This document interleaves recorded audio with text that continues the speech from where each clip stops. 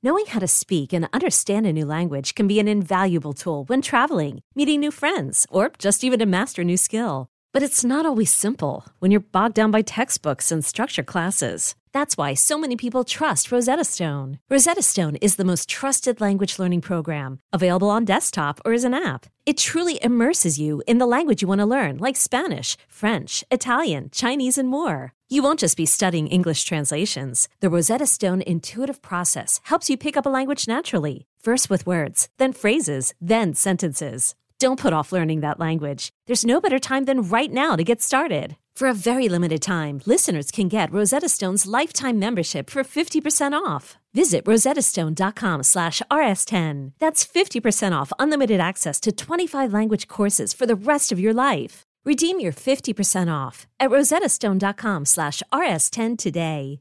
Imagine the softest sheets you've ever felt. Now imagine them getting even softer over time. That's what you'll feel with Boll & Branch's organic cotton sheets. In a recent customer survey, 96% replied that Boll & Branch's sheets get softer with every wash. Start getting your best night's sleep in these sheets that get softer and softer for years to come. Try their sheets with a 30-night guarantee, plus 15% off your first order at bollandbranch.com, code Odyssey. Exclusions apply. See site for details. Hey folks, this is Kevin.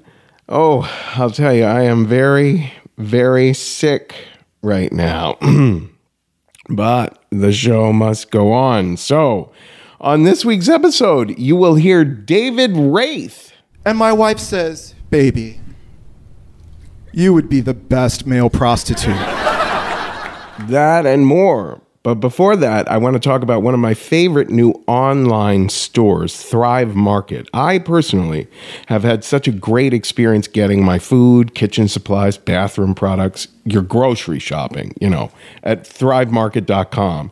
And the selection is the cream of the crop. It's the most organic, non-toxic, BPA-free, non-GMO, no artificial ingredients sort of products at 25 to 50% off. Shipped right to your door. And you can do price comparisons right there on the site to see the retail price compared to Whole Foods or whatever it is. Any place that you would normally go out to do your grocery shopping. Thrive Market cuts out the middleman so they can pass the savings right on to their members. And the box comes really quickly. I got myself some Lara bars, some green superfood mix, some grain-free cat food for Donkey. I got soups and soaps. I'm all stocked up in the bathroom now. You can do very specific searches on their site, like if you're vegan or gluten-free, you can curate only products that fit your needs. So you'll get $60 of free organic grocery credits plus free shipping and a 30-day trial membership if you go to thrivemarket.com/risk.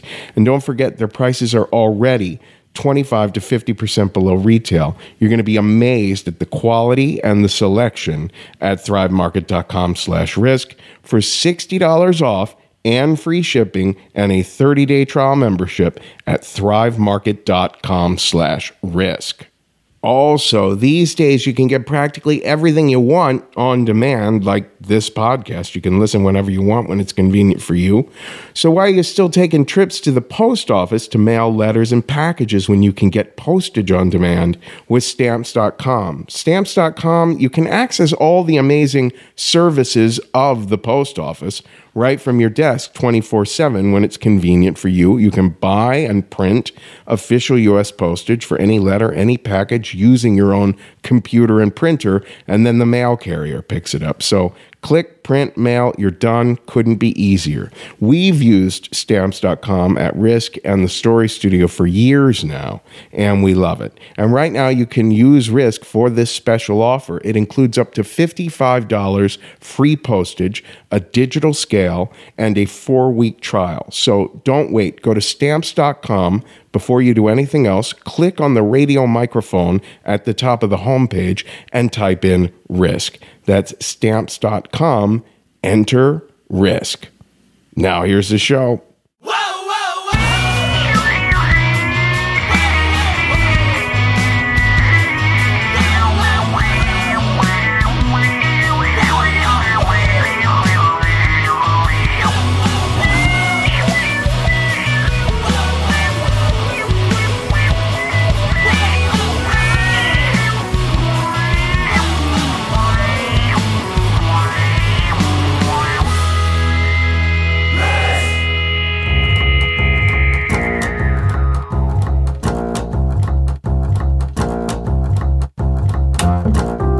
Hello, kids. This is Risk, the show where people tell true stories they never thought they'd dare to share. I'm Kevin Allison. This is Mini Groove Orchestra behind me now. You know, I think that my immune system must have been a little bit battered from all the traveling I've been doing. I seem to have gotten some sort of stomach bug, and man, it has just wiped me out. And I've got a cold at the same time. So yeah, like total fatigue and constant trips to the bathroom, a very, very upset stomach, fever, sneezing. I mean, I am just a goddamn wreck right now. Yes, but here we go. Let's dive in. You know, the stories are good. Your host is not very well, but the stories today are very, very good. These are 3 stories from our St. Louis show that we did a couple weeks back. Before anything else, though, I want to wish a happy birthday to Armita. Your friend Carolina has purchased the Risk book for you. So you should know that that is coming soon. 2 of our fans who live in Sweden. In a little bit, we are going to hear from David Wraith, who is the co-founder of Sex Positive STL. But before that, we're going to hear from comedian Rafe Williams, who you can find at rafewilliams.com. That's R-A-F-E. And here he is now with a story we call The A-Team.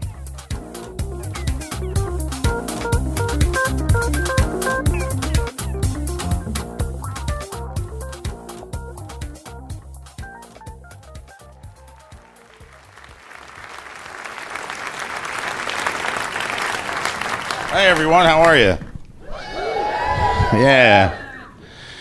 I'm going to tell you a story tonight. A story is near and dear to my heart. It's for me, it's for you, but most importantly, it's for a guy named Mike Simpson.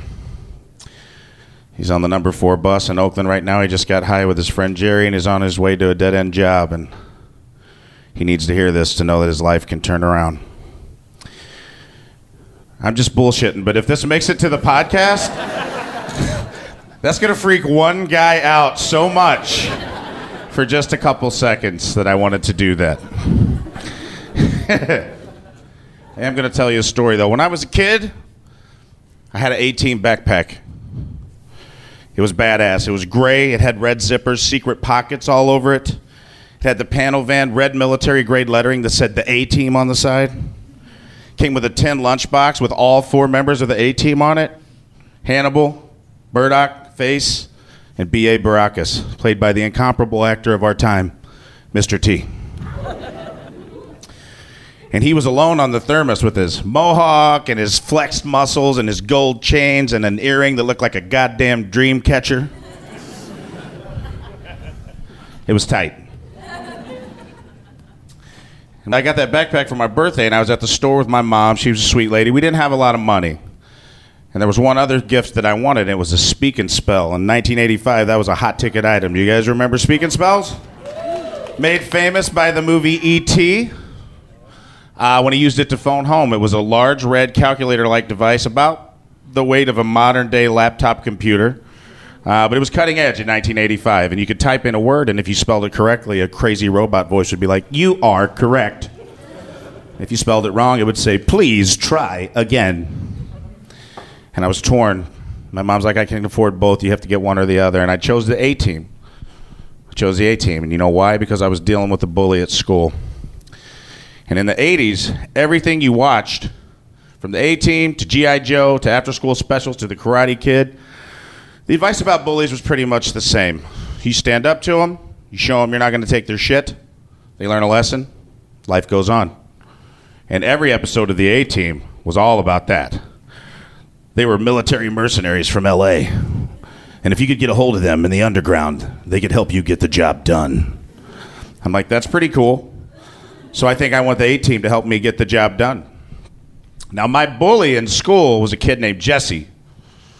And Jesse was a veteran, a grizzled veteran of bullies at the time, because he'd already done 2 tours in 2nd grade and was on his 2nd tour in 3rd grade when I got him. So he was a lot bigger and stronger than a lot of people in our class. And Jesse was what I like to call a timeshare bully. He didn't just get me, he got everybody in class. But I lived 2 blocks away from Jesse, so I got some special attention on the weekends that other people didn't get. Lucky me. I went home, and I'd watched a specifically inspiring episode of the A-Team. And I concocted a plan. I wasn't going to take Jesse's shit anymore. And as fate would have it, the next day of school, after I concocted my plan, was a rainy day. And back in the 80s, when you had a rainy day recess, they just locked you in a classroom like a bunch of animals. So we were all trapped in a classroom with this sociopath. There was like one hall monitor lady. It was like Alcatraz with no guards. It was fucked up, people. So while he was terrorizing my classmates, I put my plan into action. I took a Prairie Farms milk crate, and I pushed it in the corner, lodged it against the corner for leverage, up next to these blue lockers in the front of the loom where we kept our book bags, right? Because I knew if I was going to confront my bully, I had to be as close to my backpack as I could, because my 18 backpack was my source of power. And Jesse was terrorizing one of my classmates, and I motioned to him to come over to the lockers to put my plan into action. And when he got over close enough, I balled my little fist up, I summoned all my power, and I said a killer line I'd been working on since the night before. And I said, "Jesse, my classmates and I have had enough of your shit." Pretty dope, right? Pretty big deal. 3rd grade. I was breaking down some barriers. And I swung with all my might. My fist cut the air, and I hit Jesse right in his eyeball. And he went down, and I could practically hear the A-Team music. Ba, ba, ba, ba, ba, ba. And I was like, "How's it feel?" And I had to stand on the milk crate because he was so much bigger than me. And he went down to one knee, so now he was about my height. And I was like, "How's it feel, Jesse?" And Jesse turned, and he looked at me. And then Jesse laughed so hard, guys. He laughed like I just told him the funniest joke in the world, and I realized that my life was over. But what was weird is he didn't do anything. He went back to his seat. He sat down. He didn't say a word the rest of the day. He treated everybody with respect, and he was cool. And I was like, holy shit! It worked. I showed him how it feels to get bullied. He learned a lesson. And now my whole classmates are all safe. I'm like the 5th member of the A-Team, basically, right now. Feeling good. Now, Jesse and I rode the same bus, so 3 o'clock, we get on the bus, we go home. And I came from a small town, so we didn't have a ton of bus stops. We all got picked up at the post office in my hometown. So everybody's parents would gather around to come pick you up. So there was a nice crowd at the bus stop. And I noticed on the bus that Jesse sat in the front seat, which was weird, because usually Jesse sat in that little seat in the back and defended it with blood. Because any time in the 80s or 90s, you can pretty much pick up on the social hierarchy of a school by where people sat on the bus. We all know that. I was a middle-of-the-bus type guy. I didn't want to sit in the front, and I didn't want to sit too close to the back because I didn't want to fight. I just wanted to sit in the middle. But Jesse sat in the front, which should have been a red flag. But I took it as further evidence that I had tamed a wild beast. So he got off the bus immediately when the bus stopped at the post office. And I saw my mother, and I got excited. I couldn't wait to tell her the news, how I had conquered the day. And I started to get off the bus, got out, made it through the doors, waved at my mom, and I started to shimmy off my little A-Team backpack, as you do when you're a kid. And as it slid down my arms in the back, about the moment the 2 straps hit my wrists and pinned my arms behind my back, I looked over, and through the glass pane of the bus door, I could see Jesse's face, and he had a maniacal smile. Because here's the deal. On TV, in the A-Team and after-school specials, you stand up to your bully, they learn a lesson, and they leave you alone. But in real life, your bully hides behind the bus door and hits you in the face with a goddamn speaking spell. So, about the time I had my little wrist pinned behind me, all I saw was Jesse's arm and a red blur coming from my face, and the last thing I heard before I blacked out was, "You are correct." And then my little knees buckled and I blacked the fuck out. But I couldn't help but be a little proud of Jesse. I knew he had flunked 3 times, so whatever word he put in the speaking spell before he jammed in my face, he got it right. He got it right. So I blacked out. Now, my mom, who is a wonderful woman, she's a mama bear. She defends her cubs. She was at the bus stop waiting to pick me up. She couldn't believe what she just saw, so she accosted Jesse. And she's like, "How dare you hit my son? Who do you think you are?" And she took the speak and spell out of his hand. But what my mom didn't know is Jesse's mom was also at the bus stop. And Jesse's mom was a 6'1" Austrian woman who was built like a brick shithouse. And bullying, turns out, was a family tradition. So when I woke up from my little speak and spell slumber, I woke up and cleared the blood and tears from my little 7-year-old eyes to see my mom just getting fucking worked by this giant Austrian woman. Getting pummeled. I'm not talking about, she didn't even put up a fight, guys. It was bad. Like, it was every time, and like, German's such a hard language. I don't speak it, but to see the person you love the most in the world getting punched is hard. It's even worse when every time the fist hits her, you hear, "Ich bin ein Austrian and Heigl and Rosh." It was kind of like that scene from Rocky IV when Drago fights Apollo Creed. I don't know if you guys are familiar. It was pretty one-sided. Eventually, the parents came and broke everything up, and Jesse and his mom scooted down the sidewalk, and my mom and I were left to lay there on the dirt in front of the post office in our hometown, and humiliated and shamed. I'm covered in blood. My 18 backpack's covered in blood. I'm like, where the fuck were you guys on that one? Ba, ba, ba, ba, ba, ba. Oh. And I looked up, and my mom's eye had already started to swell. There's blood everywhere. I mean, we just got our asses handed to us in front of the whole town, basically. But for some reason, in the precious moments between me getting the tears cleared from my eyes and the dust settling and people leaving us alone, we both started to laugh. There was like a huge sense of relief. I couldn't really explain what it was, but she just picked me up. We held hands, and she walked me home to our single wide trailer. She took me in the bathroom, and she cleaned me up. While she was cleaning me up, she was like, "I know it hurts, right? And your nose is hurting." I was like, "Yeah, it hurts a lot." And she's like, "But do you still feel a little bit of a sense of relief?" I was like, "Yeah, Mom, actually I do." And she's like, "That's because Jesse doesn't have power over you anymore. You stood up to him, and he did the worst thing he could do to you, and you survived it. And sometimes that's all it's about, is being able to survive it." And we knew that because my mom and I had been surviving for a long time. We'd been surviving a much worse bully, and he lived under our own roof. My dad was a really abusive guy, and he got home from work at 4 o'clock. So every day I got off school at 3, and my dad would get home at 4, and you'd feel this sense of dread come over our house. You'd feel it on your chest. It was like a weight. So really, I only had a 1-hour reprieve every day between bullies at school and bullies at home. Now, my dad's 6'4", 270 pounds. He's still a huge guy today. He's bigger than I am. I'm a pretty big guy, and he still dwarfs me to this day, so you can imagine how that feels when you're 7.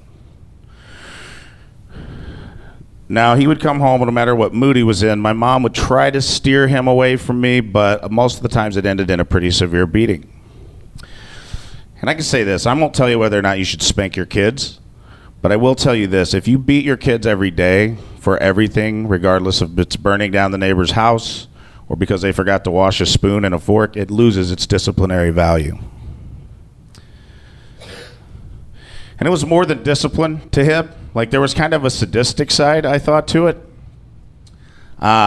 He wore one of those big leather redneck belts, the kind you get your name etched in the back of, but we were too poor. I guess he couldn't afford it. He must have been saving up for that.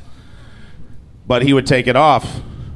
And some days he would come home, and he wouldn't even ask if I was good or not. He would just be like, "I know you did something wrong today," and he'd whip that belt off, and it would make a pretty intimidating noise when it would clear the denim of his hustler jeans. And he would fold it in half, and he would hold the buckle and the hold end, and he would hold the looped end in his hands, and he would push his hands close together, and he would make it pop like a bullwhip, like he was sending a message of what was to come. And it would scare me. I was a child. It would scare the shit out of me. Then he had a big, giant, bear-like paw that he would wrap around your arm, and he would hold you in place while he took the beating on you. And sometimes you didn't know. You didn't know if it was going to be 3 or 5, and you try to do that move where you move your ass like a little kid, and sometimes you get it in the back, sometimes you get it in the back of the legs. Either way, it was pretty brutal. He was a little sneakier about how he abused my mom. I would find out years later. He'd always take her in the bedroom, and I would find out years later in a tearful confession that he would pinch her under the arms and choke her and hold her down on the bed. That was hard for me to hear, even as an adult. He never did it in front of us because I guess he thought he was classy in that way. What a guy. But that's what I had to look forward to, and I had about 45 minutes until he was going to be home, and I did not know how he was going to take the news of this 0-2 thrashing we took for the day. So he got home, and my mom tried to spin the story as best she could for him. He didn't take it well. He was upset. He was angry. He wasn't angry that we got into a fight. He was angry that I lost because he thought his kids were an extension of him. So he was like, "You fight that boy today and you lost?" I said, "Yeah. Can you not see that?" And he's like, "We're going to fight him again tomorrow, and if you don't, and I find out you had an opportunity to, the ass kicking you get at home is going to be 10 times worse than one he'll ever give you." Because I guess that was his idea of parenting. Country justice, swamp justice. So I didn't know what to do, and he turned his attention towards my mom. They started to argue, so I went outside. I was upset. I went back in our backyard, or back trailer area. Backyard's a stretch.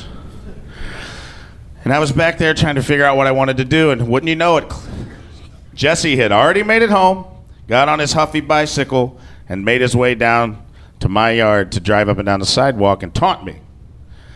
And he was driving past, and he was giving me the finger, and he was cussing me out. He's like, "I'm going to kill you, and I'm going to kill your fucking mom, and I'm going to kill your fucking dog. I make bombs, you know." I was like, "That's weird." But I was so upset, and I didn't know what to do, and I just had an impulsive moment. I knew my mom was getting yelled at. He had just threatened to hurt the person I loved the most in my life. I knew my dad would make me fight him again, so I just picked up a stick in the yard, a fallen branch that was about as tall as I was. And all of a sudden, I was a Zulu tribesman. I didn't even think about it. I just threw it as hard as I could. And in a stroke of luck, this stick went through the front spokes of Jesse's bicycle while he was going full speed.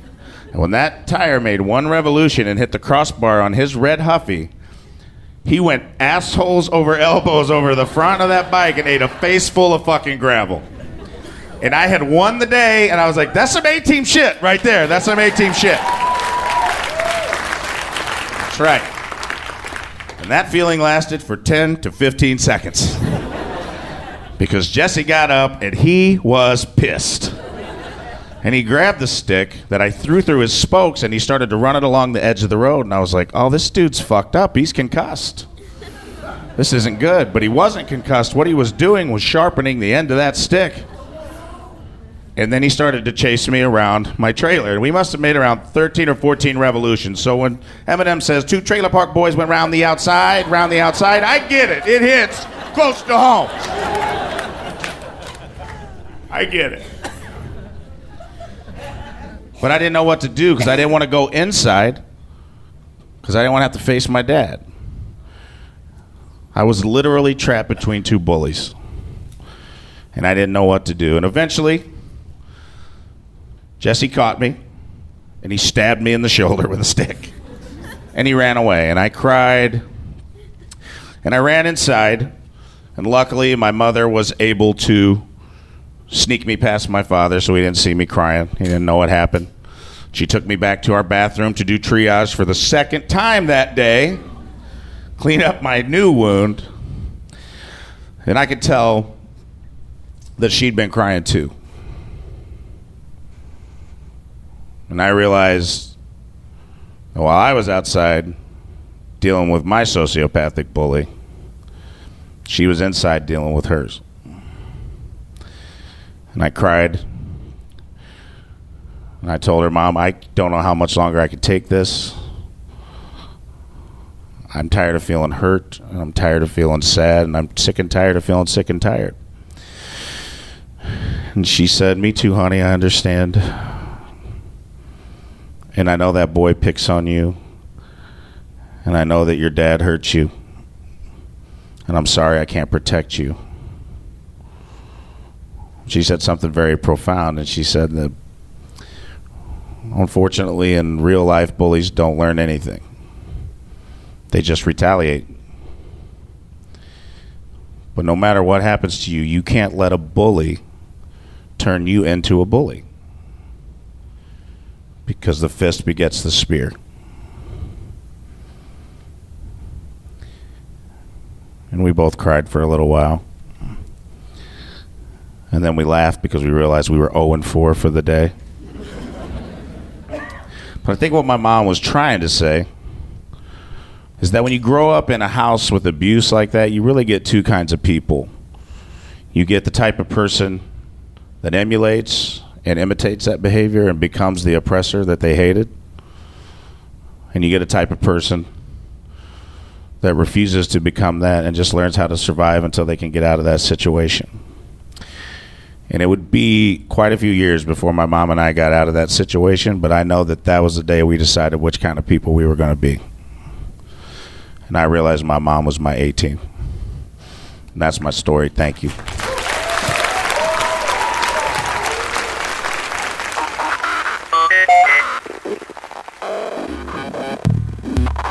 Help.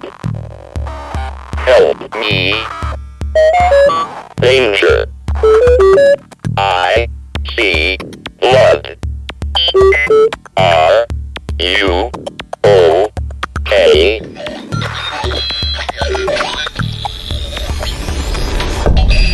You are correct. Help. Police. Fuck you, bully. I win.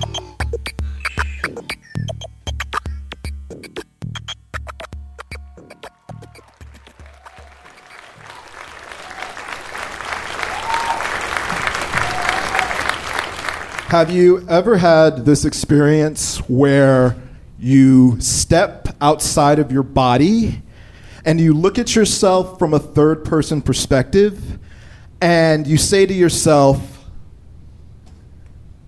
you have lost your motherfucking mind. You have lost all control of your life.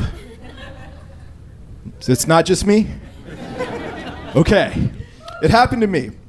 So 9-ish years ago, I meet this incredible woman with this beautiful head of gray hair who would become my wife. Her name is Elaine. And I was 37, she was 59. We have an open relationship. I date other people, she dates other people, which everyone assumes was my idea. I am here to tell you that on our very first date, my 59-year-old suburban mother of two, wife-to-be, insisted that if we were going to have a relationship, it was going to be an open relationship.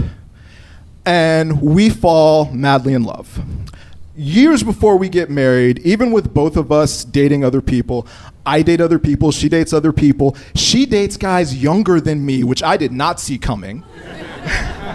We spent all of our weekends together. And my favorite part is sitting across the table from her on Sunday mornings, reading the paper, watching her read the paper, because she looks so beautiful when she's focused. I took so many pictures of my wife just sitting at a table, reading the paper, and they're among my favorite pictures of her.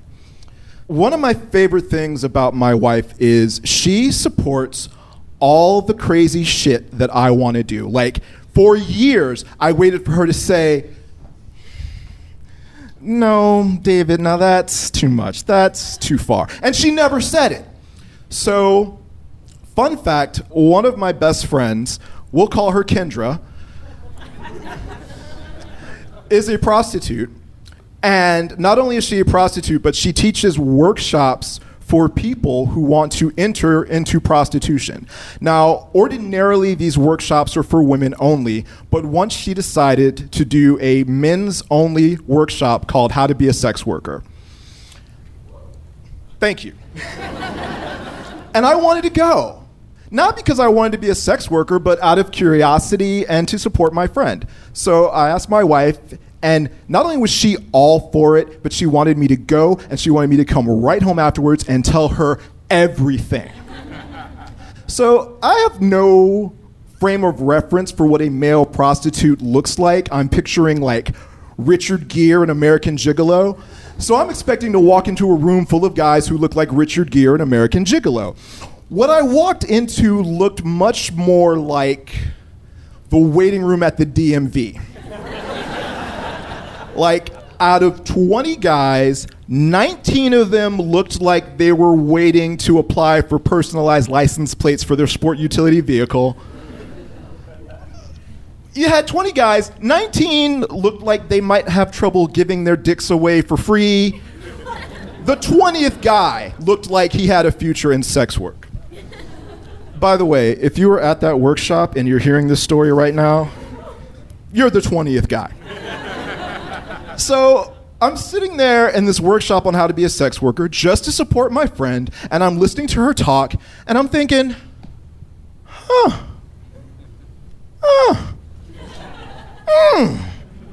I could maybe do that. So I go home, and I tell my wife all about it, and I say, honey, I think I could be a male prostitute. And my wife says, baby, you would be the best male prostitute. Now, my wife is a product designer, so I tell her I'm thinking about being a male prostitute. She whips out a pad and a pen and starts taking notes on how I should position myself, branding, marketing. That's love, right? That's support, right? So 2 things happen. My wife is diagnosed with stage 2 breast cancer, and not very long after, I lose my job and I'm unemployed for the first time in 15 years. So this lark about being a male prostitute all of a sudden becomes kind of a viable way of making extra money while I'm unemployed and caring for my wife. I remember my very first trick. I go to this apartment where I'm going to meet my trick. I am so nervous. I've never done anything like this. And I am high out of my mind on weed. I'm waiting for my trick to arrive, and I get a text message from my wife that says, "You got this."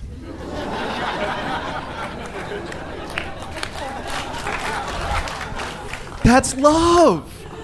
So, after about a year and a half of lumpectomies, mastectomies, radiation, chemotherapy, it becomes painfully obvious that my wife is not going to survive her cancer. So I quit doing sex work, I quit my little part-time coffee house job, and I devote myself full-time to caring for my wife in the last months of her life. She dies in January of 2017. Whenever people would see me out socially in the immediate aftermath of my wife's death, they say, "Oh, you're holding up so well. Oh, you look so good." And I appreciated that, but what very few people saw was for every day they saw me out socially, I'm spending 3, maybe 4 days not leaving my house, not brushing my teeth, not showering, barely getting out of bed. It was a struggle. Every day is a struggle. And after my wife died, I start doing a lot of drugs. I'm smoking weed every day. I'm doing mushrooms. I'm doing ecstasy. I'm having sex with everyone. It's just real like sex, drugs, and suicidal depression. I make some questionable decisions. I make some decent decisions. I decide to go back to doing sex work, probably too soon. And I decide to have 2 medical procedures. I decide to get laser vision correction surgery because I'd worn glasses all my life. And I decide to get what's called a Priapus shot. Is anyone familiar with the Priapus shot? Anyone? Priapus shot is an erectile dysfunction treatment where they draw blood from your arm, they spin it down in a centrifuge, and they re-inject it into 5 sites in your penis. Which, as a 40-something sex worker, I think is a good career investment. Because sex work is kind of like being a professional athlete. And, when you're in your 20s, you're like the rookie starting pitcher who can just go up in the first inning and start whipping out 90-mile-per-hour fastballs. And when you're in your 40s, you're more like the veteran relief pitcher who's on human growth hormone and scuffing the balls with emery boards. Like, any performance enhancement you can get, you're going to take, right? So I go in to get my laser vision correction surgery, and the guy doing my intake wears glasses, which I take as a bad omen. And he tells me that for 14 days after surgery, I have to wear goggles to bed, I have to wear goggles in the shower, and I absolutely cannot exercise or break a sweat. Because if I get sweat in my eyes, I can get an eye infection. And then he pauses, he looks me dead in the eye and says, "And you don't want an eye infection." And I know he means it because he says it in that way that white people in rural Missouri tell me to be careful. Like they say, "You be careful now." And I go, "I will." And then they grab my arm and go, "No. You be careful now." And I think, should I just get out of this town? So I know I don't want an eye infection. I know I gotta wear goggles to bed. I know I gotta wear goggles in the shower. I know I can't break a sweat. The question I really wanna ask that I'm too embarrassed to ask is, do I need to wear goggles while having sex? Specifically, do I need to wear goggles while eating pussy or eating ass? Also, how would wearing goggles while eating ass even work? Because these goggles are not terribly flexible. If she clenches her ass cheeks too hard, could she break my goggles? Because that seems like an eye injury waiting to happen. So I'm wearing my goggles when I have sex. My regular partners, they're fine with it. They know about my surgery. My girlfriend actually thinks it's a turn on because when we're in bed together and I strap on the goggles, she knows that there are only two possibilities and they're both good. So it's day 13 out of 14 and I have a first date, a real date, not a client. And we go back to my place and I don't want to explain to this woman on this first date why I have to wear goggles to eat her pussy.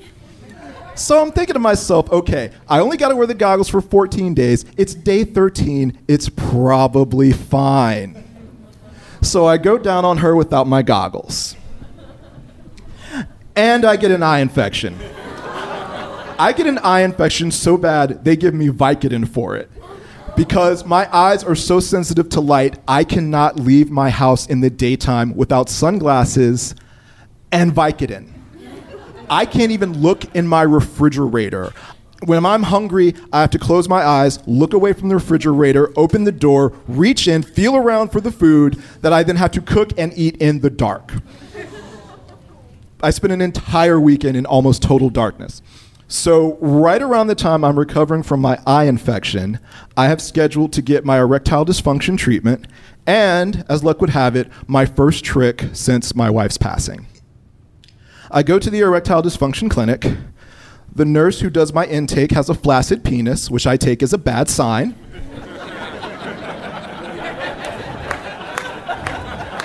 I'm just kidding. She was hard as a rock.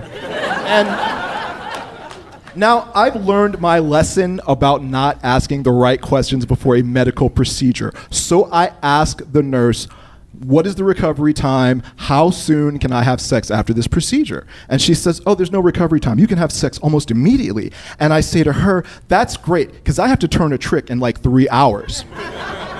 And she laughed, because she thought I was joking.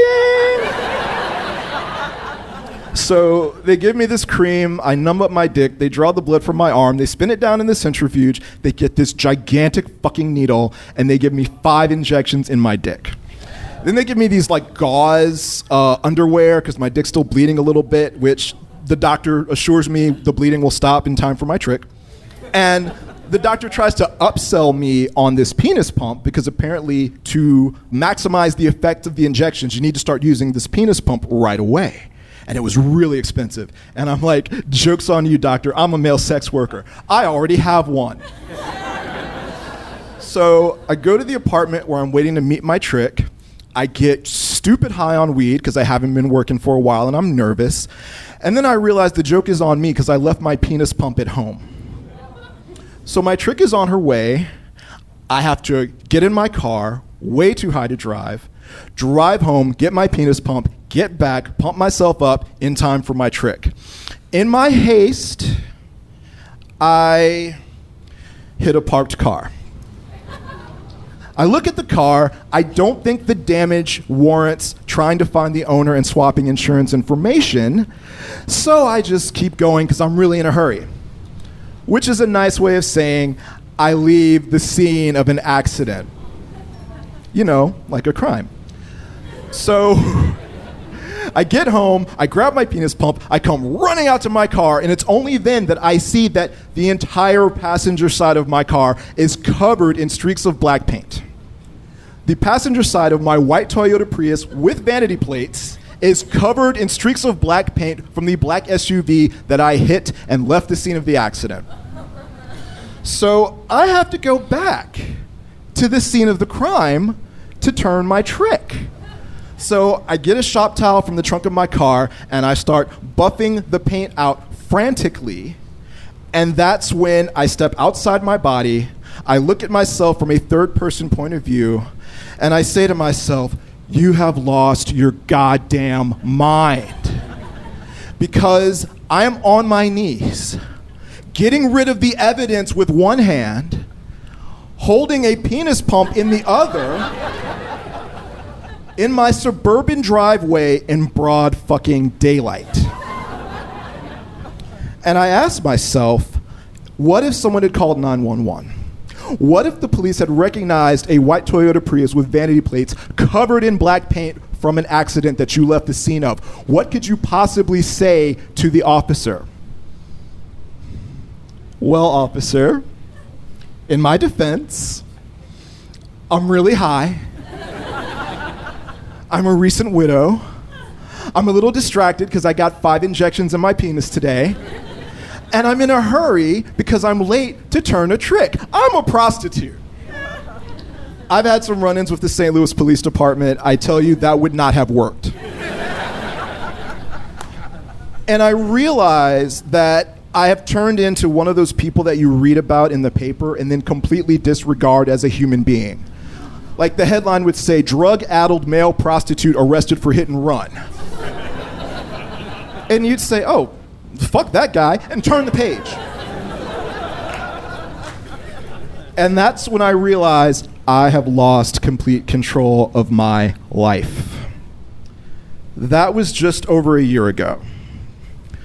I would love to tell you that I'm doing much better now. I'm not. It's a struggle. It's a struggle every day. As of a week ago, I'm back in therapy. So there's that. And I have retired from sex work. But I am still willing to entertain any reasonable offers.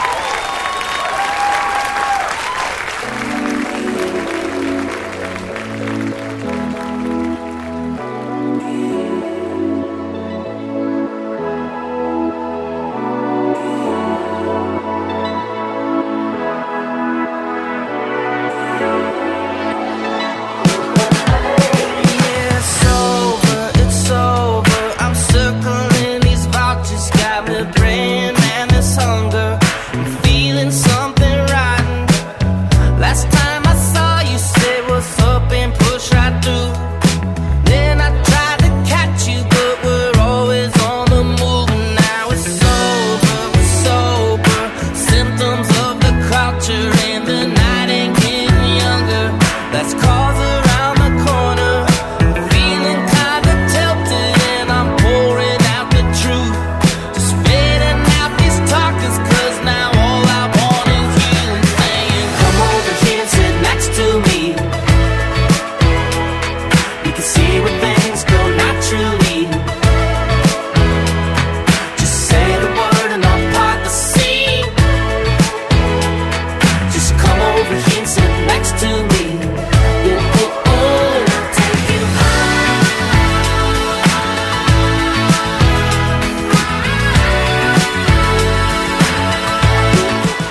This is Risk. This is Foster the People behind me now, and we just heard from David Wraith. You can find David at davidwraith.com. That's WRAITH. Now listen, a lot of you guys at these tour dates that we've been doing have come up to me and showed that you pre-ordered the book, and I signed a little book plate for you. But you should also email me at kevin@risk-show.com and let me know what your name is so that I can read it at the end of the show. Here's the thing. People are telling me they pre-ordered the book on Twitter, via Facebook Messenger, just, in passing in conversation. The only way I can keep track of who's all pre-ordering the book so I can sing your names at the end of the show is if you email me at kevin@risk-show.com. How do you pre-order the Risk book? You go to theriskbook.com, or even easier, you can just text to the number 900-900, the word Risk, and that'll set you right up into the pre-ordering process. The book is going to be absolutely fabulous, and we need as many pre-orders as possible, so get multiple copies for your friends and all. It's at theriskbook.com. And if you live in any one of these cities, we need your story pitches. You could be a part of our upcoming shows in Boston, San Francisco, Detroit, Chicago, Minneapolis, Baltimore, Washington, D.C., and many more. Just keep paying attention to the end hosting. After the last story of every show, I list where we're coming next.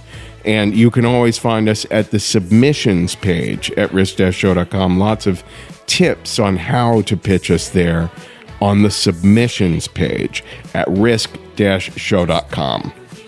Our final story comes to us from someone who is making her second appearance on the show. This is Amy Brooks, who is a nurse by trade living in the St. Louis area. Here is Amy now with a story we call Sundays with Zola.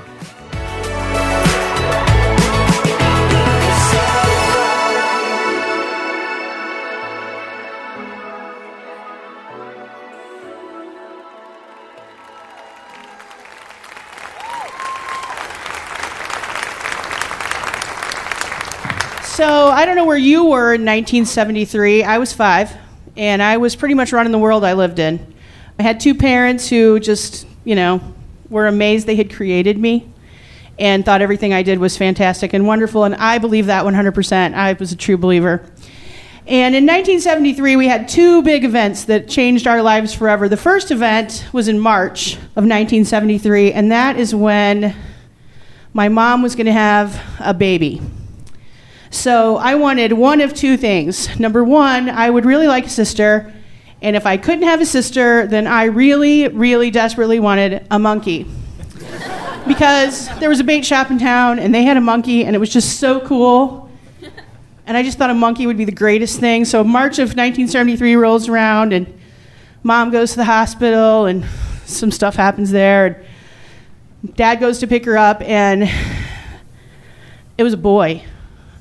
I had never anticipated that it could be a boy, but I was trying to cope with my disappointment of, my not a monkey brother and pull myself together. And then in June of that year, we had an unplanned event that would change our lives. In June of that year, my dad went to work. He was an over-the-road truck driver. And he was the kind of dad that woke you up on Saturday mornings to watch cartoons. And so he was the fun one. My mom's super mature and practical. Which the world needs a little of that too. So he goes to work, and around noon, I am playing on the front porch, and I see my grandparents. My mom and dad's parents pull up, and they should have both been at work, and they had the pastor with them. And I knew then this was a bad sign. And when my mom saw them, I could hear her saying, no, no, no, no, no, no, no. And I knew then that our lives were changing. I just didn't know how. And they came in the house, and they took the baby from my mom, and they told her that my dad, who was an over-the-road truck driver, had had an accident and had died. And I didn't have a real firm grasp of what died meant, but based on the fact that she was crying and wailing like something being attacked by an animal and fainting when she wasn't crying or wailing, I knew it was something terrible had happened, and I was kind of trying to process this, and all these people started showing up at our house, and pretty quickly, somebody packed us a bag, and we left my house that day and went to live with my maternal grandparents. And I never went back to my old house. We just moved in with my grandparents and got through the funeral, and the life in my grandparents' house was kind of heavy. It was sad there, and everybody else was sad there, and it just felt like it was hard to breathe, and like the air was thick, and there was this not a monkey brother that needed to be taken care of all the time because he totally didn't get this whole thing and was just oblivious to what was going on. And I was trying to figure out my new world. And the one bright spot that would come would be on Friday afternoons when I would get off the bus at my house and my dad's parents would be there to pick me up. And we would go down to their house. And people were sad at their house about my dad dying, but it wasn't the same oppressive grief that was going on at my house. And Friday night would be a blast. Anybody here ever played Wahoo? Marble game? No? Sorry for you. What kind of childhood did you have?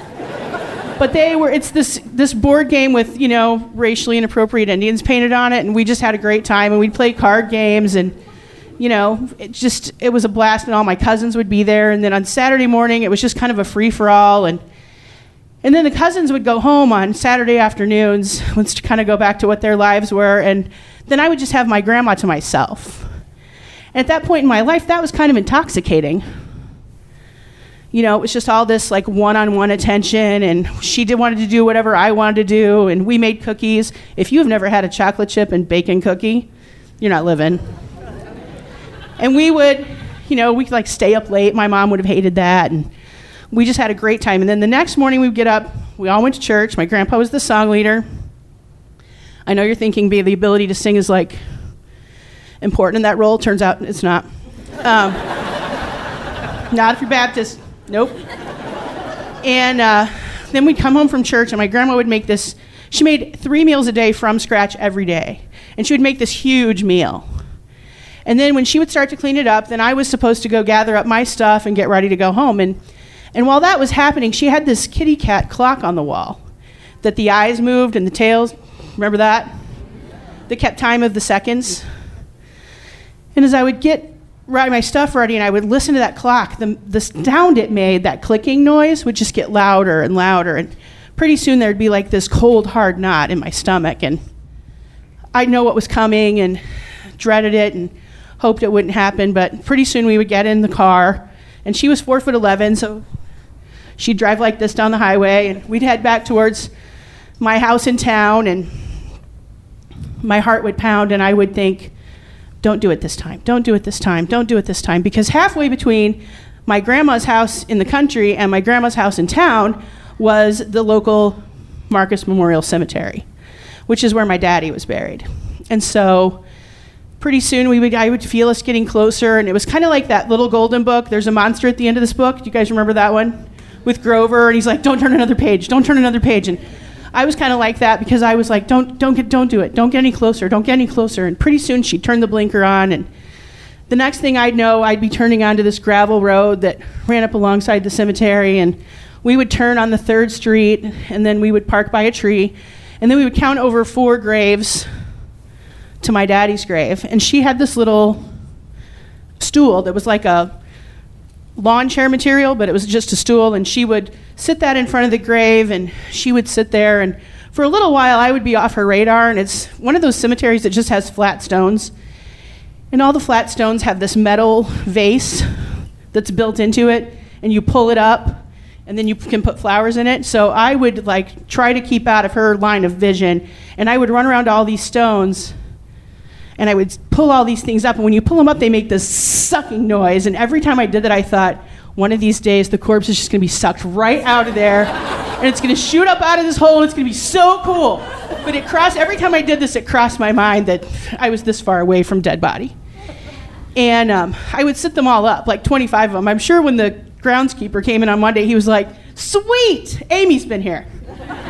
So pretty soon, though, she would see me, and I would register for her again, and she'd call me over, and she would hold me, and she would cry, and she would talk about my daddy, because there's nothing a grieving child likes more than for you to list all the things she's missing. like he was the best daddy and he just loved you and he loved your mom, and of all my kids, he was the one I could count on the most, and I just miss him every day. And it was just like word soup, just constant empty words. And the part of the story she left out, because she was good at that, is that 3 days before he died, she had come to my parents' house, and my mom was still on maternity leave with my brother, and she had told him that she needed 2 house payments. And he told her, you know what, Mom, I would love to help you, but Carol's not working, and we have this new baby, and I just don't have the money. And she got really, really angry. And she got in his face as much as you can get in someone's face when you're 4'11", let's be honest. And she got in his face and she said, Bill Lawrence, if you don't give me this money, I will never speak to you again. And he didn't give it to her, and he died before she could ever speak to him again. But she left all that out. She just wanted to talk about how sad and lonely she was. And so pretty soon, I would get fidgety. And when I would get fidgety, she would produce treats and snacks out of her purse. It could be the cookies we made, it could be candy, but most of the time, it was Tang. Not regular Tang, off-brand Save-A-Lot Tang, which is even better because it's just basically sugar. They don't really mess with the orange part. And she would produce a can of Tang and a spoon. And as long as I would listen to this crap, I could sit and eat this crap. And so I would eat straight Tang, no water, by the spoonful at the cemetery. It was sweet and kind of a little crunchy, and it made huge blisters in your mouth, and it like burned all the way down. But I didn't care, because you know what my mother would have done if she had seen me eating Tang out of a car jar? Had a stroke. Which made this whole thing like more exciting. So whatever it was, man, I was willing to sit and eat this stuff and listen to her talk. And pretty soon she'd get tired of it, and we would load everything up in the car, and we would get back in it, and she would head back towards town, and then she would start in on the second part of our fun afternoon, which was telling me how much it meant to her that I came to visit. And she would say things like, remember, I'm like 5, almost 6, and she would say, you know what, I just love it when you come down here. I look forward to it all week. And if you didn't come, I just couldn't make it. I just wouldn't make it through the week if I didn't know you were going to come on the weekend. And I just count on you, and I think about you all the time, and you're the thing that just keeps me going. And so I'm sitting in the passenger seat going, holy crap, I'm responsible for the life of a grown woman. And the second part of the trip home would be the don't tell anybody part, the secrets. And she'd say, now, they wouldn't understand our trips to the cemetery. So it's really important that you don't tell anybody, because they won't let you come down anymore. And if they don't let you come down anymore, I just don't know what'll happen. So now, my grandmother, who was the equivalent of, Al-Qaeda of Madison County, Missouri, is taking me hostage. So I knew that my silence was going to keep my grandmother alive, and I don't know if you've noticed this or not, but silence is like not my thing. Not even a little bit. So we would drive into town, and I would go back in my house, and I would keep our secret all week. And all week, it would be kind of heavy, and by the time Friday rolled around, I was willing to pay the price of Sunday to have Friday and Saturday. And so this went on for a long time, and so finally my mom got better, and she started to be in a person, and she and I bought a house. Well, I didn't buy the house. I was 6, almost 7. Who'd give me a loan? No one. And it's not much has changed. And we moved directly across the street from my grandparents. My grandpa Francis, my mom's dad, was awesome. He bought me a pony so I'd feel better about my dad dying. And we lived in town, and he tied it to our clothesline. Just telling you. He was great. He emotionally terrorized my mother. So we're living across the street, and it's just me and Mom and Brad. And now I don't want to go so much. Mom's kind of more fun, and my little brother's turned out to be a lot more like a monkey than I thought. And he's kind of fun and silly and fat, and he plays with stuff now. But I couldn't not go, because my grandmother would die, and I could picture the funeral, like all the family sitting there looking at me like, you didn't go. Now she's dead. I just couldn't live with that amount of guilt. And I'm not Catholic. And we would kept this going. And finally, as this whole process is going on, I'm getting bigger and bigger and bigger. And pretty soon I'm the biggest kid in my class, which, is every girl's dream. And finally, my great Aunt Gladys called my mom and said, I need you to come over. And when she got to the house, my Aunt Gladys said, I don't know what's going on, but something is, and I think it has to do with Zola. My grandmother's name was Zola. I think it has to do with Zola, because she was well aware that my grandmother was an emotional hostage taker. And she said, you have to stop her from going down there. There is something terrible happening down there. I don't know what it is, but it has to stop. And so my mom went home, and by then she had remarried, and she talked to my Did I tell you the part where she remarried someone with 6 kids? 4 of whom moved into our house. When she goes big. So we go back to she goes home and talks to my stepdad, and my stepdad has been saying the same thing all along. And so Friday comes, and I get off the bus, and my grandparents aren't there. And my mom says, I went in the house and said, where's the grandparents? And she said, oh, I forgot to tell you, you're not going down there this weekend. My mind exploded. My heart was pounding. My mind was racing, and I am terrified. And she said, nope, we're going to have family fun this weekend, and you're going to stay and be a part of it, and everything's going to be great. And in my mind, I'm like, you're murdering my grandmother right now. But I can't tell her the secret. So I endured this whole weekend. This whole weekend, I just kept waiting for the phone to ring, and my grandpa informing us that my grandmother has made a huge meal, cleaned it all up, taken off his socks, and dropped dead in the middle of the kitchen floor. But the call never came. And then, Wednesday rolled around, and my grandma calls to see if I can come down that weekend. And she's, not dead. She's still dialing a phone. It's a rotary dial, and it took more, but she's still doing it. And so Saturday, my parents had decided that every other weekend was kind of what we were going to do. And so my grandmother pulls up, my grandfather, they're there to meet the bus, and she looks great. She doesn't look sick. She doesn't look weakened. She looks perfectly fine. And I realized that I have been duped through this whole thing. And so I go down there, and I'm angry about it all weekend, but, tolerated it, go home. And pretty soon, my stepdad gets a job up in St. Louis, and so we ended up moving, and that solved a lot of this problem, and it kind of faded out as we went. But the part that didn't fade out is that every time I went to that cemetery, and every time she bribed me to sit there, I was leaving part of that 5-year-old girl at that cemetery. And every time we left, I'd buried a little bit more of who I used to be, and pretty soon, all I had left of that experience was my relationship with food, which is not good. I had learned to comfort myself by eating. I had learned to get up and sneak around and eat at night, and I learned to fluff up the container after I ate so it looked like so much wasn't missing. And I learned all these ways to make myself feel better, but it's kind of like taking cyanide and expecting it not to kill you. So now I'm 50 years old, recently. I'm dealing with it. And I realized in working on the story that I am still being held hostage by someone who's been dead for 20 years.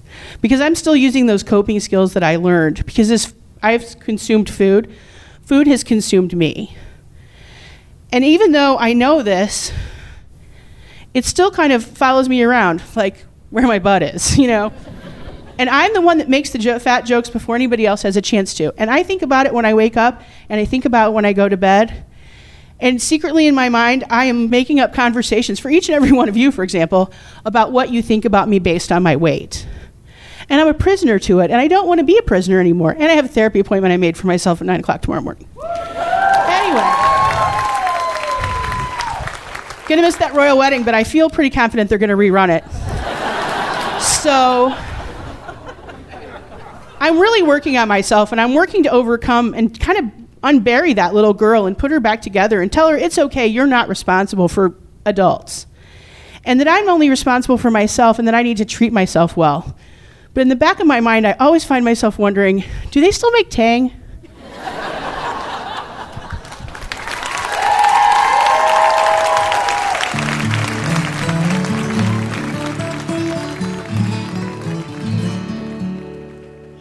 I sailed a wide, wide sea, climbed up a tall, tall mountain. I met an old man beneath the weeping willow tree. He said, now if you got some questions, go and lay them at my feet. But my time here is brief, so you'll have to pick just 3. And I said, what do you do with the pieces of a broken heart? And how can a man like me remain in the light? And if life is really as short as they say, then why is the night so long? And then the sun went down and he sang for me this song.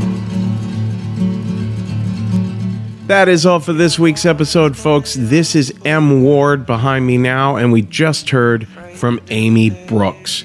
Now, I want to list for you the places that Risk is coming next on June 8th.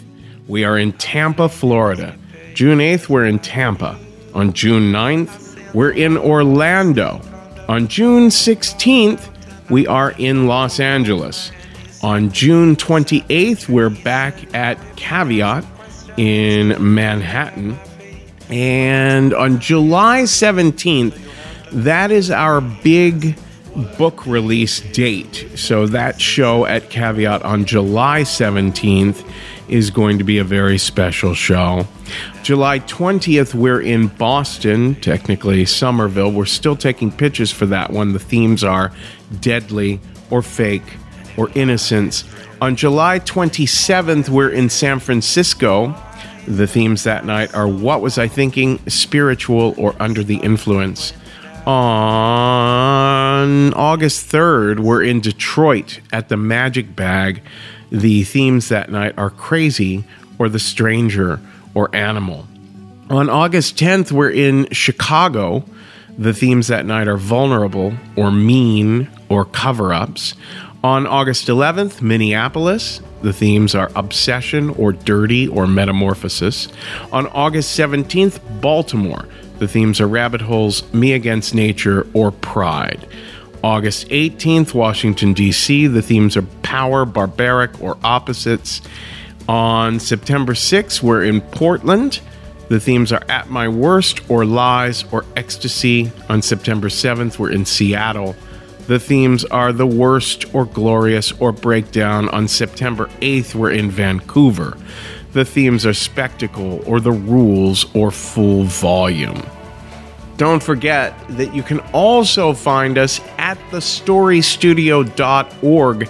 That is our school where we teach storytelling skills to people who want to do shows like Risk, or to people who want to improve their communication skills in their career around their work lives. We do a lot of corporate workshops with big companies like Google and Pfizer and Citibank and all. So look for us at thestorystudio.org. Folks, today's the day. Take a risk.